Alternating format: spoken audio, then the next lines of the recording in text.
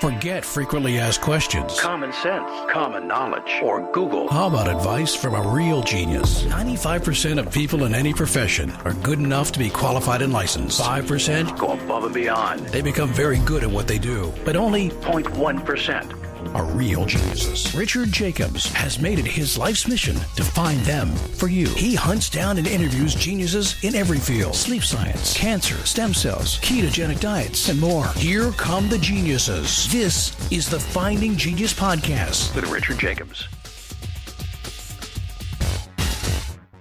Hello, this is Richard Jacobs with the Finding Genius Podcast, the Health, Medicine, and Bioscience edition. It's my job to find the top people in their field. I've interviewed over 2,000 researchers, scientists, clinicians, etc. And today I have Nils Walter. He's a Francis F. Collins Collegiate Professor of Chemistry, Biophysics, and Biological Chemistry, University of Michigan, founding co-director at the Center for RNA Biomedicine. So Nils, thanks for coming. How are you doing? Very well. Thanks for having me.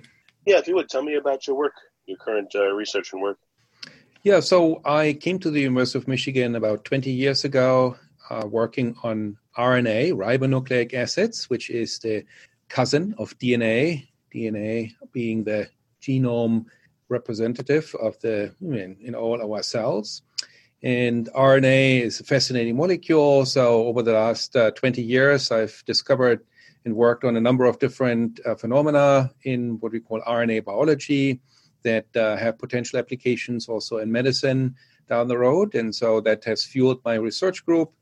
In the meantime, I founded a Center for RNA Biomedicine, as you mentioned, which is a large grassroots effort by the university, about 150 faculty members that are part of this larger center as a grassroots to bring together people from different disciplines and work together on using foundational RNA biology discoveries and translate them into medicines of the future. Well, in our cells, I know that there's messenger RNA, there's guide RNA, there's microRNAs, there's all a bunch of RNAs. So are RNAs described by their function, or they're fundamentally different structures and types of RNAs, or is it both? Like, what does the world of RNA look like? Yeah, it's some of both. So the human genome was sequenced around 2001 to 2004. That was a $3 billion endeavor by the NIH and by a company that was founded by Craig Venter. And when sequencing was made possible of the human genome, initially the thought was that most of the human genome would code for proteins. Initially, estimates were that maybe there's 1 million different proteins that are encoded in our genome. After all, the genome has 3 billion base pairs, and we already knew for a long time that 3 base pairs together encode ultimately down the road for 1 amino acid in a protein. So people thought that the human genome had the capacity to make many, many different proteins. But when the human genome was sequenced, it turned out that only 1.5% or thereabouts is actually coding for proteins, and most of the rest is ever only made into RNA, as we call this, transcribed from DNA into RNA. And RNA, as the name implies, is very similar to DNA, with the difference that it has an oxygen more in the so-called sugar backbone of the RNA compared to DNA.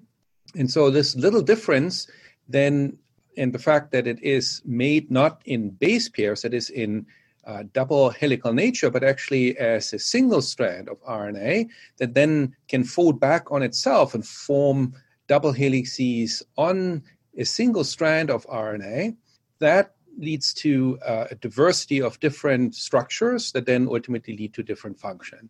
So to answer your question, ultimately, these, what we now believe, maybe 100,000 different RNA molecules that are encoded by the human genome, at least 70% of the human genome is coding for such RNAs, are non-coding in nature, and as a non-coding or non-protein coding RNA, serve a function that doesn't include them to be translated into proteins. And instead, they're involved in regulation of what a cell does. In fact, multicellular organisms like our body with something like 200 different cell types were only made possible probably by an explosion of non-coding RNAs in the genome that now regulate what a single cell does at what time in our body.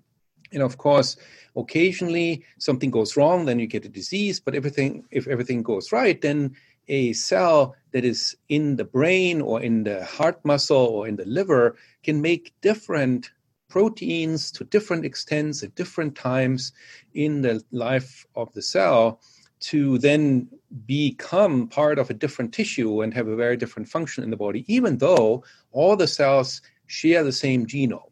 And ultimately, if you ask why is RNA used for that, it is because it can fold into very complex three-dimensional structures, just as complex as we know from proteins, very complex three-dimensional structures. The rules are a little different for how it folds back on itself and forms these helices and what we call tertiary interactions, where in the molecule, long-range contact points are made. This is a little bit like building a complex building from individual components. That's exactly how our RNA folds into a very complex three-dimensional structure. And these structures can have very complex functions, ultimately as complex as making all the proteins in a cell. What is the role of the so-called ribosome, which is mostly to 2/3 or so made of RNA. And RNA was probably the first catalyst to actually put two amino acids together into the smallest possible protein, which would be a dipeptide, and then knit. Well, one second here. 1 second. So you said a ribosome is composed of. Is it a structure that's composed of RNAs that's created from the combination of RNAs, or? Yes. So a ribosome in our bodies, for example, has 3 different RNA molecules. They are named by their size, which has something to do with sedimentation in a centrifuge. They are called 20S ribosomal RNA, 5S ribosomal RNA, which is a smaller one. And then the biggest one is the 34S ribosomal RNA. And so, yes, they are made by transcribing a piece of DNA into RNA, and then it folds into a very complex structure. It does recruit proteins for its full function, but it can have the same function of translating a messenger RNA into a protein already based on just the RNA component, presumably. So, and yes, so coming back to your question, again, very complex structures can fold out of RNA, so therefore you can get very complex functions like that of the ribosome to translate RNA into protein. But you can also utilize just the sequence information, and you mentioned guide RNAs before. There's so-called microRNAs, which are one class of such non-coding RNAs that are involved in regulating gene expression. They together make up about 2% of the human genome, so more than all the protein-coding genes together. And these microRNAs are acting mostly by sequence complementarity. That is, they have a sequence, and instead of forming a very complex structure, they're very small and then bind the complementary messenger RNA by the classical Watson-Crick base pairing, and that helps the machinery called the RNA-induced silencing complex to regulate the expression of that gene. And that can be different in different cells. Again, the brain, heart muscle, and the liver cell would make different proteins at different times, in part because of these microRNAs. So RNA is at the junction where the function comes both from the potential to fold into very complex three-dimensional architectures, but also from its ability to bind other RNAs just by sequence recognition alone, and then can recruit other components that ultimately lead to changes in how much of a protein is made at what time in what cell. So RNAs, for instance, can build proteins, but they themselves can fold like proteins? I mean, it seems like they have tons of different roles. That is correct. Yes. So I gave you those 2 examples, the ribosome being the most abundant enzyme on Earth because every cell has thousands of ribosomes, maybe hundreds of thousands of ribosomes, depending on the size of the cell and the complexity of the cell. And so it's very abundant. If we have something like 60 trillion cells in our body, you can imagine how many astronomical numbers of ribosomes there are just in a single person's body. And so you multiply this with all organisms across Earth, which does include also bacteria, of course, which also have ribosomes. Then you have a really astronomical number of ribosomes. So it's very, very abundant, and it's a very complex machine that folds into this very complex three-dimensional architecture. But that's only one example. There are other molecules, as an example, transfer RNAs or tRNAs that are involved in actually translating the sequence of the genome that's transcribed into an RNA, what we call a messenger RNA, to translate that into a protein sequence by recognizing a sequence of 3 nucleotides on the messenger RNA and then literally translating it into an amino acid code instead, that then knits together on the ribosome, knits together these different amino acids into a protein. And so that's another function. Another function yet are these microRNAs that are more regulatory in process. So they are a little bit, if you want to make the analogy here with a car factory, right, which seems appropriate because I'm in Michigan, and we have the car industry here close by in Detroit and the vicinity. And so, so the DNA might be the blueprint, but then the RNA carries that blueprint or details of that blueprint onto the production floor, and then the workers, some of them are actually RNA based, like the ribosome, that then assembles the car, which is the protein. And in this assembly line, there are commands being given, also depending on the blueprint, that is read out in different ways or differently interpreted, if you wish, in different cells. There are commands being given by these regulatory RNAs that say, no, don't add this part to this car, add another part, build a bigger roof, make it a convertible, make it into some different car, put a bigger engine into it, and so forth. And so that's ultimately what the RNA molecules are doing. They are the foremen. They are also some of the workers that are working on the assembly line, and the output is the proteins, the cars that drive around and might ship things around and move things on the factory floor, and are the struts that built the building. But again, RNA molecules have a very important role because they have a lot of different roles, as you said, in the cell, not only carrying the blueprint to the floor, to the production floor, but also then ultimately are responsible for making sure that the right thing is built at the right time. Well, when you look at RNA, how diverse are their forms? And are they diverse enough that it looks like they can accomplish literally anything? Do they have multiple active ends and cavities and spaces, just like proteins do? I mean, when you look at their structure, what does that tell you? Mm-hmm. Exactly. So as an example, the ribosome is this very complex machine that looks a little bit like a stuffed hand puppet on one hand, and then there's a second hand. They are called the small and the large ribosomal subunits that come together just like two hands and interact with one another and hold the messenger RNA in between, and ultimately lead to it being translated into a protein. And so clearly there are crevices on the surface of those ribosomes, crevices that are needed to bind the messenger RNA and then bind these transfer RNA or tRNA molecules that are the adapter molecules that translate the codons, as we call them, the 3 nucleotide sequences, into amino acids to dictate the sequence of amino acids in a protein. So there are crevices on the surface of these two subunits, and they hold the messenger RNAs and tRNAs together in between the two of them, and that ultimately in between the large and the small ribosomal subunit. And of course, these crevices can also be used for drugs to bind. And it's maybe not a surprise then that most antibiotics that are used today, or many antibiotics that are used today, are still targeting the ribosome because it has so many crevices that these small drug molecules can bind to, and then ultimately change the outcome, delay the production of proteins, disassociate the two subunits and break off translation that way.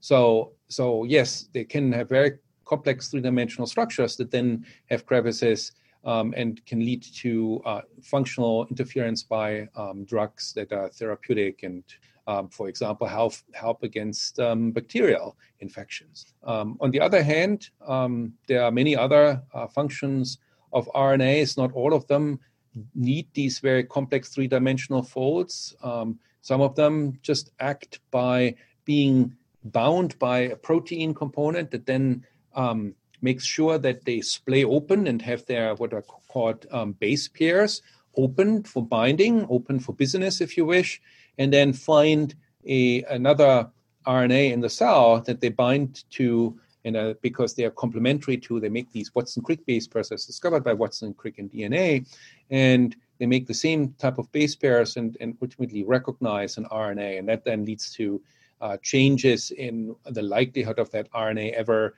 being used for something in the cell, and so therefore leads to very powerful and very important processes that ultimately shape the cell and shape our body. I've heard a lot of people talk about RNA. It seems like their perspective is not nearly as expansive as yours. I mean, how do you think most scientists view RNA? They just look at it maybe at one of its functions or one of the, in a certain part of the cell. I mean, like what do you, and I know you're speaking for other scientists, but what's your perception there? Is that valid, what I'm saying? Yes. So I'm certainly somebody who has worked on RNA for quite some time.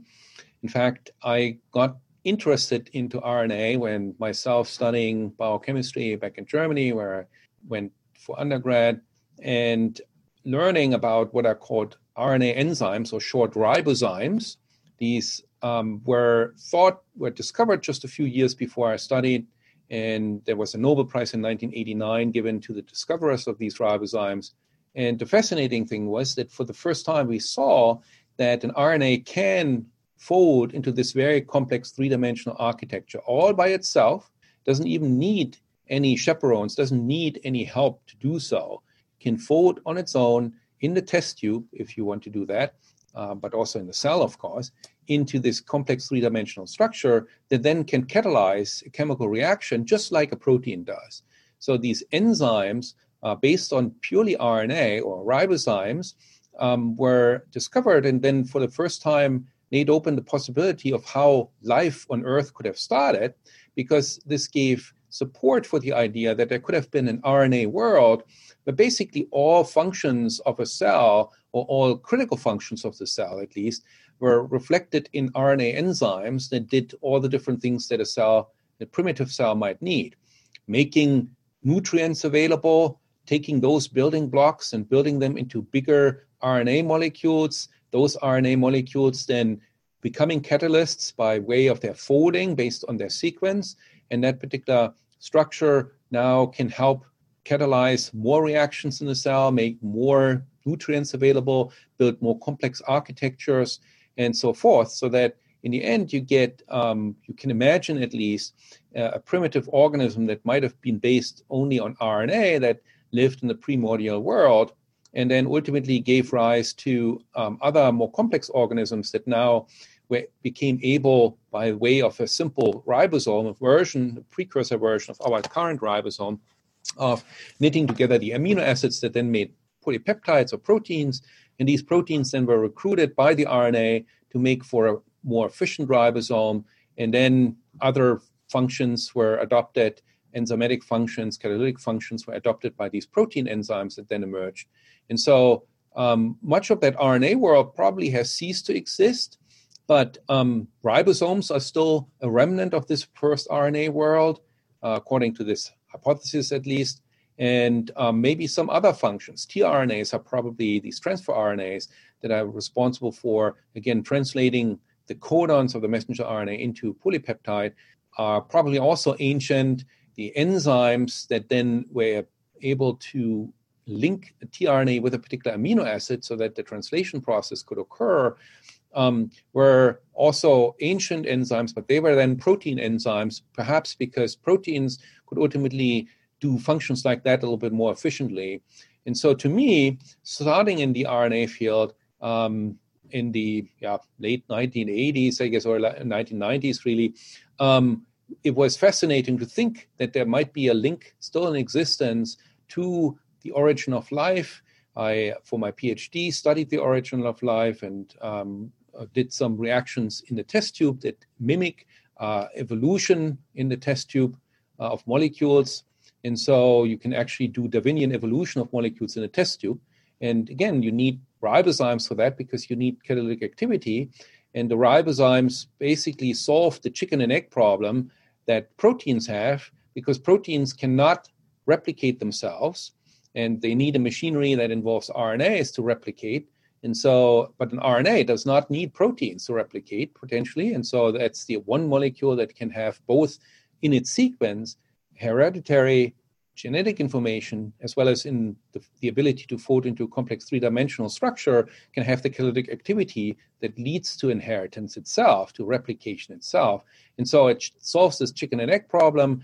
That, of course, to me at the time was a very fascinating idea and drew me into the RNA field. And lo and behold, when the human genome then was sequenced in 2001 to 2004, somewhere around there, we realized that much of the human genome is actually also still coding for RNA. In fact, more than it does in a bacterium, presumably, again, because you need for multicellular organisms to resurrect much of these RNA functions, and you have many, many more RNA functions now embedded in our genome.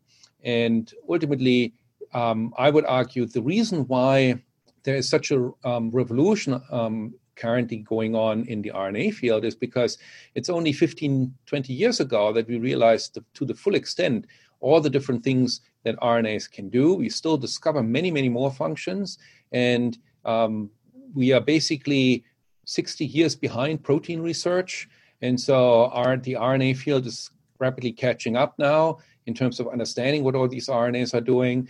Clearly, you need DNA, RNA, and proteins all in order to bring life as we know it, but RNA molecules were for a long time overlooked and understudied and underappreciated, and as the underdogs, so to say, are still catching up at this point, but that makes the field so exciting right now. So what, you may have answered this before, I just didn't get it, but what creates RNA? Where is its biogenesis? Yeah, the RNA is made by this process of transcription, where a DNA sequence is what we call transcribed into RNA. That is a relatively straightforward process because the enzymes that do this, RNA polymerases, are very similar to the enzymes that copy a strand of DNA and are called DNA polymerases. And ultimately, RNA, by way of its ability to form Watson-Crick base pairs with the DNA molecule, just like the duplex of the DNA that's known to be part of our genome or to represent our genome, is RNA can be copied in a similar fashion as DNA by making these Watson-Crick base pairs. These RNA polymerases basically start synthesizing a piece of RNA based on a DNA sequence they find. They need a so-called promoter, which is essentially a start point.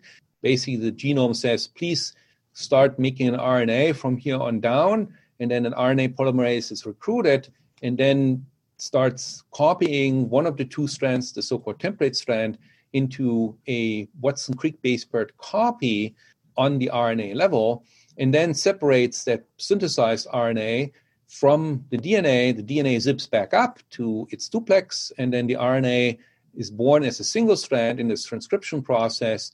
And in bacteria, this happens inside the cell that is all mixed, that has the DNA and the RNA and the ribosomes that then take some of these RNAs, the messenger RNAs, to make proteins from it upon its extraction, all mixed in one cell. In our bodies, there's a so-called nucleus that contains the DNA where the RNA is being synthesized and then leaves through what are called nuclear pore complexes, so little holes in the membrane, leaves the nucleus and then is functioning as a template for protein synthesis as a messenger RNA or to regulate other messenger RNAs in this, what we call cytoplasm, the outside of the nucleus. But yes, so the synthesis is the same across all organisms. It's these RNA polymerases that copy the DNA into an RNA molecule and then separate the RNA molecule from that DNA template so that the DNA can zip back up. And it's these many, many different RNAs that are made in our nucleus that ultimately give rise to the complexity of the cell. Can RNAs be made in other places, or is it just the DNA in the nucleus? I mean, what about mitochondria or ribosomes?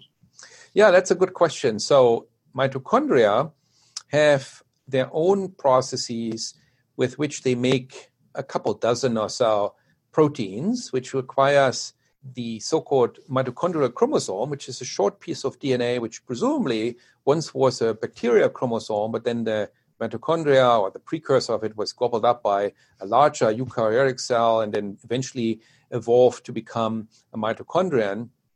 Some of that genetic information from this former bacterium was transferred into the nucleus, actually a large part, 90%, but there's a little bit left in the mitochondria. So they have their own little DNA genome, and that also codes for these 24 or so proteins that are used in the mitochondria. And yes, there's RNA transcription happening there that gives rise to some of the proteins in the mitochondria that becomes the power center of the cell. There are also other processes, at least in plants. They're so-called RNA-dependent RNA polymerases. So they are RNA polymerases, just like the one that I just described, but they actually use RNA itself as a template rather than a DNA molecule. Same thing applies, right? You can take an RNA and then the copying process into a complementary Watson-Crick base pair sequence can occur by way of an RNA polymerase, except that this is now an RNA-dependent polymerase. That is, it uses an RNA template. And in plants, at least, when a virus infects a cell, a plant virus that has an RNA genome, then that can trigger an intracellular immune response, the same RNA-induced silencing complex that I mentioned earlier. And plant cells, in order to defend themselves efficiently, can actually copy such a foreign RNA and make progeny of that, copy that in the cytoplasm, and thereby trigger more of this RNA interference process that ultimately gets rid of the viral infection intracellularly. So that's another example where a transcription process can occur. But those are rather the exception than the rule. In most cases, at least in our bodies, a large majority of RNAs are made by 3 different RNA polymerases, simply called 1, 2, and 3, and they make different types of RNAs in the cell. Ribosomal RNA is made by a different RNA polymerase than a messenger RNA, for example. But by and large, the vast majority of 99% or so of RNAs are made in the nucleus, probably. So what specifically, we've spoken a lot about it. What's your research about at this moment? What's the particular aspects you're looking at? Yeah, so my lab actually uses what are called single molecule fluorescence microscopy tools. So modern microscopy tools are sensitive enough to see single molecules. And of course, seeing is believing. So now that we can actually detect them, we can see them, we can do a number of things. For one, we can study how they work, how they operate, how they go about their function. And we can do that with all sorts of processes that I just described. For example, we can ask, how does a microRNA recognize its target messenger RNA to lead to regulation? And you can basically ask the question, okay, if I have a single microRNA, what's the likelihood that it binds a messenger RNA? Can I see it hopping on to that messenger RNA and hopping back off? We can also do studies where we look at the architecture of the RNA of interest. And in that case, we use a tool that's called single molecule FRET, or fluorescence resonance energy transfer. So this is a tool that measures the distance between 2 dye molecules, or what we call fluorophores. And when they are far apart, we get a green signal. When they're close together, we get a red signal. So we can see how single molecules switch between green and red and back to green. That tells us something about the structure of the RNA. Are the 2 sites where we have put the fluorophores onto the RNA, are they far apart and give us a green signal, or are they close together and give us a red signal? And the nice thing is that at the single molecule level, a molecule undergoes all sorts of hopping events, if you wish. So if it has different structures that it adopts over time, then in one case it would be green, in another case it would be red, and then it jumps back to green. So we see this hopping back and forth in the color that we detect from such a single molecule.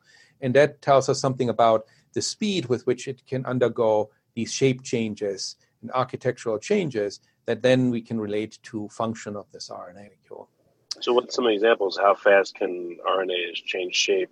Or does a given RNA change function when it changes shape, or does it stay as a messenger RNA always, for instance? Yeah, no, it can actually change what it does. Typically, it can go between a functional and a non-functional state. But non-functional states are important. So if the function is to accept, for example, in the case of the messenger RNA, to accept the ribosome, to bind the ribosome so that the ribosome can make a protein from the message, then it can either make its binding site available to the ribosome or it can occlude it. And if it's occluded, of course, the ribosome cannot land and cannot make a protein. So in this way, by these conformational changes, you switch between a functional state, if you wish, as a messenger RNA being able to be read out and made into a protein, or a non-functional state where now the ribosome can no longer access it. And so we, can study these conformational changes, these shape changes. And if we see, say, a green signal, then we know the binding site of the ribosome is accessible. So now it can go forward and make a protein. Or when it hops to red, we know, okay, now this is basically a stop sign. The ribosome cannot do anything. And so it's kind of like a street light, right? It goes between yes to no and back to yes. And the time that it spends in the green state and the accessible state versus the red state may be dependent on particular conditions in the cell. If the cell, for example, needs to make more of a particular metabolite, of a particular nutrient that it needs to build its own machinery, then it might go, this RNA could go more or should go more to the green state, so the ribosome now makes more of the protein. However, if there's enough of this metabolite or this building block already present in the cell, then the RNA changes shape and goes to a non-functional red state, and the ribosome no longer makes the protein that would make more of this metabolite available to the cell. So it's kind of what we call a negative feedback loop. And so in this way... What happens to ribosomes when they quote-unquote die? Do they get recycled? Are they persistent? They're made, but what happens to them after a while? Do they have a certain number of functions and then they're taken apart and reused? Yeah, so multiple answers here. So ribosomes are actually very stable in a cell. They can live for potentially days, if not longer. And they are actually, as I said before, built from two components, what we call a small and a large subunit. And each time they encounter a messenger RNA, this messenger RNA binds first to the so-called small subunit, like a hand being held by this ribosomal subunit. The messenger RNA basically drapes around a neck in this small subunit. And then, only then, does the large subunit bind and close the two hands, if you wish. And then, because the large subunit has the ability to what we call do a peptidyl transfer reaction, that is knit two amino acids together, you need the large subunit to actually make the polypeptide. And so after a messenger RNA is read out into a polypeptide, into a protein, then the two subunits part ways again and can do this over and over and over for days. On the other hand, the messenger RNA is much more labile. The messenger RNA, if it doesn't recruit all that many ribosomes to get translated, then chances are that a so-called ribonuclease, an RNase, is hopping onto the messenger RNA instead. And this is an enzyme that would degrade and destroy the messenger RNA. So in a sense, the messenger RNA, or if you wish, the two machineries, the one that is represented by the ribosome and makes the protein from the messenger RNA, and the other machinery that degrades the messenger RNA are competing for the same messenger RNA, and the messenger RNA that's not used will be degraded, but the messenger RNA that's used a bit will be used even more. And so that way the cell knows what to make at what time, and if it doesn't need a protein made anymore for a while, then it gets rid of the messenger RNA and stops making that protein altogether. So you get these feedback loops, as we call them, that ultimately, by the complexity of the circuitry that you can build from there, give rise to life as we know it. So, again, where do ribosomes, again, do they get, not ribosomes, RNA, do they get disassembled or just not used, and then they become constituent parts of other molecules, or what happens to them? So one reason this answers actually a question that you had for me earlier, which was people are still somewhat reluctant to get into the RNA field. That is sometimes because RNA is more labile than DNA is in particular. That is, this extra oxygen that is in the backbone in this ribose molecule, which is sugar molecule in the backbone, leads to a side reaction that allows for the degradation or destruction of a messenger RNA, or any RNA for that matter, more efficiently than you would have in DNA, where there's no such oxygen. You get a more restrictive chemistry. That is, the degradation is not as simple. And so that can be a bad thing if you want to work in the lab with RNA, because your RNA, by way of contaminating it with these ribonuclease enzymes that you might find on your fingertips, you destroy your RNA, and that's inconvenient, and people sometimes feel that RNA is quite labile. But in the context of the cell, that's absolutely critical. That's, in fact, why RNA is used instead of DNA, to have all these various functions in the cell, because it's a transient element that ultimately leads to which genes are expressed from the genome at what time. And the genome being always the same, the only decision that's made by the cell is which part of the genome is being expressed and ultimately made into functional RNAs or made into proteins. And in order to change that over time, by necessity, you actually need to degrade these RNA molecules, because if you made one set of RNA molecules at some point when you want to differentiate into a brain cell, and eventually that differentiation has happened, you must get rid of those RNA molecules to make other RNA molecules, for example, in the brain, that allow for communication between the different nerve cells. And so you need to get rid of one set of RNAs to make space for a different set of RNAs. And degradation means that the RNA is cut down into individual building blocks, the so-called nucleotides, and they are being reused and being reshaped into a different RNA molecule by the process of transcription. The RNA now that's made anew is a different one that was made 24 hours ago.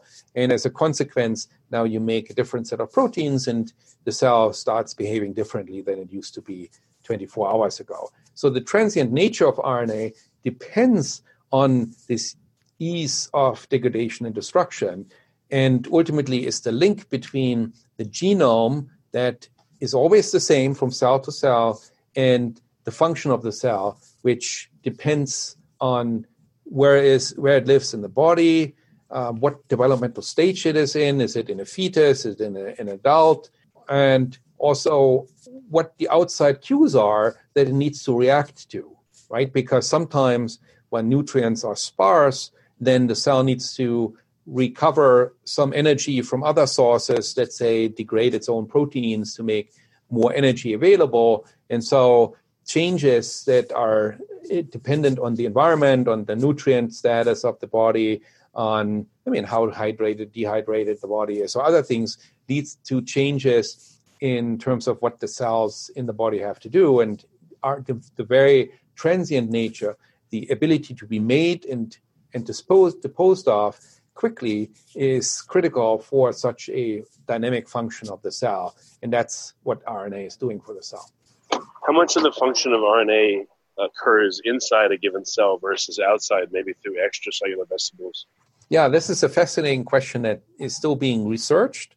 So I would say that for the survival of the cell, the intracellular processes are dominant, and that's why they have been studied so far by majority.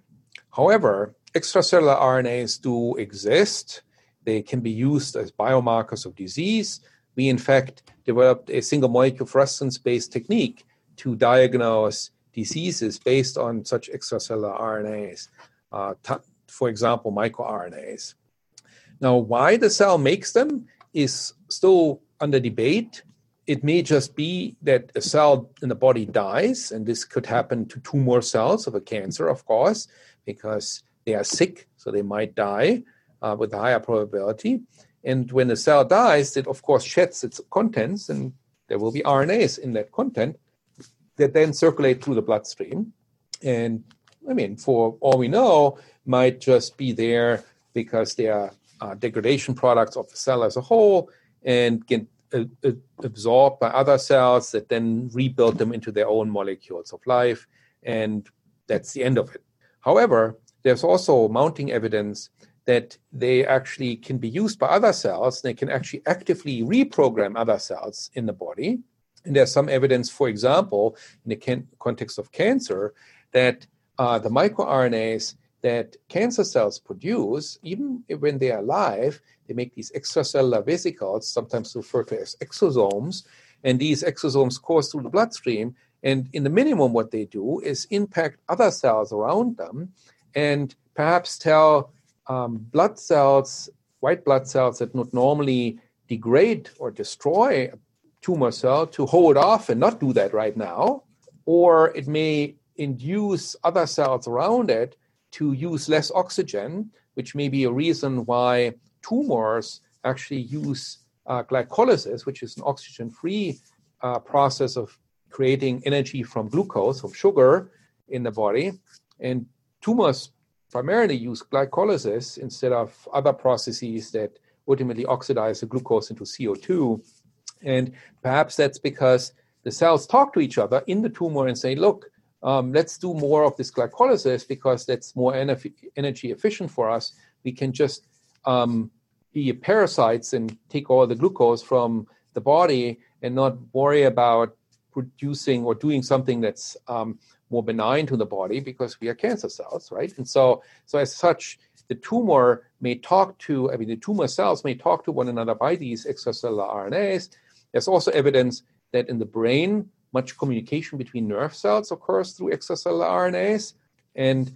But again, that's all still being hotly debated, because many of those things are difficult to study. If you want to isolate the RNAs, can you know where they came from? Do you know exactly where they were synthesized by a cell? Can you control for the content of these extracellular vesicles? Those are very technically difficult things. And therefore, there's still a lot of confusion in the field as to what exactly the function of these RNAs are. But I think down the road, we'll probably understand better how extracellular RNAs are actually involved in reprogramming other cells in the body. Well, very good. Well, Niels, there's a lot more to talk about here, but what's the best way for people to get in touch, to ask questions, and to see some of the papers that you've written? Yeah, you can obviously take our webpage and my email address. I think they are in the signatures, the electronic signatures I gave you. So you can find me at nwalter, WALTER, at umich.edu, for University of Michigan.edu. And you can find, if you just search for Niels Walter Lab, our webpage easily by Google. So anyone I'm always happy to hear from people. Very good. Well, Niels, thank you for coming. I appreciate it. Sure.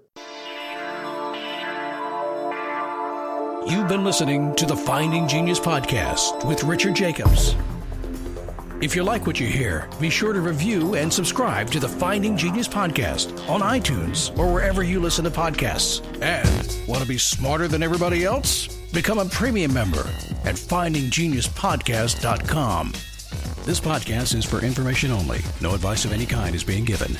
Any action you take or don't take as a result of listening is your sole responsibility. Consult professionals when advice is needed.